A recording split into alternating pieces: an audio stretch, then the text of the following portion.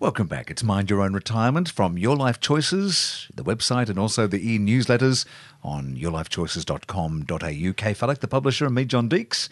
And we have a very special friend of yours on the line, madam. We have the most special person in the world. It must be your mum. It's my mum. And of course her name is Betty. Hello, Betty. John. Are we allowed to say how old you are, Betty? Yes, I'm 92 and very proud of it. God bless you, darling. That is fantastic. Can you tell me what sort of a little girl Kay Fallick was when she was growing up? Well, she was a very sprightly little girl, had plenty of confidence, I must add, much more than her brother. Yeah. But she was always a dear little girl. Oh, well, she's a very dear grown-up now, I can assure you of that, and we love working with her. She's an absolute treat. Now, we're talking about aged care, and Kay, I'll let you take this away. The conversation in the office with Janelle was that she really wanted someone who'd navigated moving into aged care to tell us first person what it's like. So happily Mum has agreed to take us through the steps, and the first question that we're asking Mum, Betty, is how far out did you start thinking you might go into aged care? Well, I first thought about it when my husband was alive and your dad, and he had dementia. When he had a good day, I voiced my thoughts, but he thought we were fine, so I let that slide. It was not until after he was in care and I alone, I started rethinking my future. And when he passed away and my own health was deteriorating, I knew it was time to do something, and I did not want to be a burden and worry to my family. Also, my doctor was urging me to do something too. He recommended where I am today, and I'm very fortunate that he still attends me here. So I think the lucky thing for our family, Mum, was that you did the thinking and you were the decision maker. Right, because a lot of people can be very against wanting to move. They're frightened. They don't want to move into aged care and they want to stay where they are. And sometimes that might be a good thing, but other times they do need more intense maintenance, don't they? They need to be looked after. Well, watching someone who's frail, and Mum referred to Dad passing away, she was in a big house with stairs. Yeah. And she was really very worn down from him being unwell. And because she was so frail, I think my brother and I were very concerned. And clearly Mum's doctor, so there's another important part of the puzzle. Clearly her doctor was active. So, Mum, what are the kind of things you were thinking about to select the aged care residence where you've ended up? Well, first of all, I wanted to still stay in the vicinity of the area where I'd lived all my life, and therefore keeping in touch with my friends, which I'd made over a lifetime.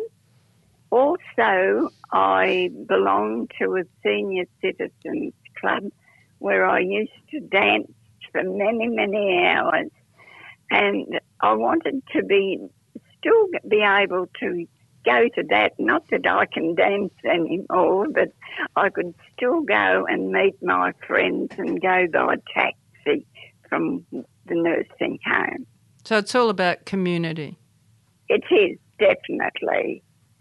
I would have liked to have known what it was like to have lived in one, and perhaps had I thought of it, I might have gone into respite for a couple of weeks and find out about community living and the way you have to share different things. But we have a good lifestyle here.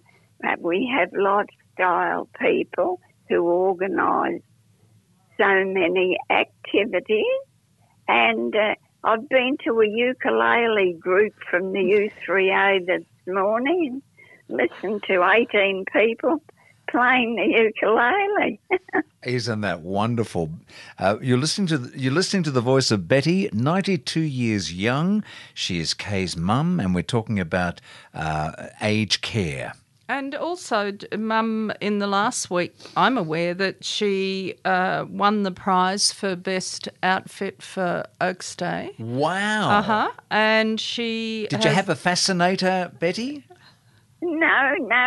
I had a big black hat with flowers on it and feathers to match my blue dress, and I got out some of the old jewellery and put some earrings on. No, it was a lot of fun. I won a bottle of champagne. Fantastic. And then she's also represented the fallen in the Remembrance Day service, I believe. Is that right, Mum? That is quite right. I have been doing it for many years. I believe I'm the only war widow in this aged care facility. So, yes.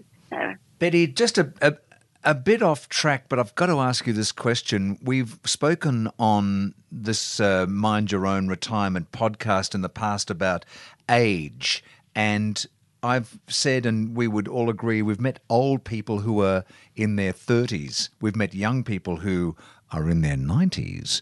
What are some of the guidelines that Betty has to stay young? Because you sound so vital still. Well, I try to join in everything there is, because I've noticed since I've been in here that people, in my opinion, have degenerated quite a lot because they won't join in. They keep to themselves, and then they become very reclusive. And I think the essence is to join in everything, and we all enjoy each other's company.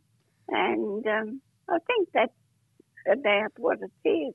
Keep the mind active. Well, there's so much on offer where Mum is in terms of book groups and sort of feeding the brain. So she's been doing crosswords on someone's tablet up there, and so it's there if you want it, is what I'm hearing. But you have to actually get out of bed and do it. Yeah. Quite right.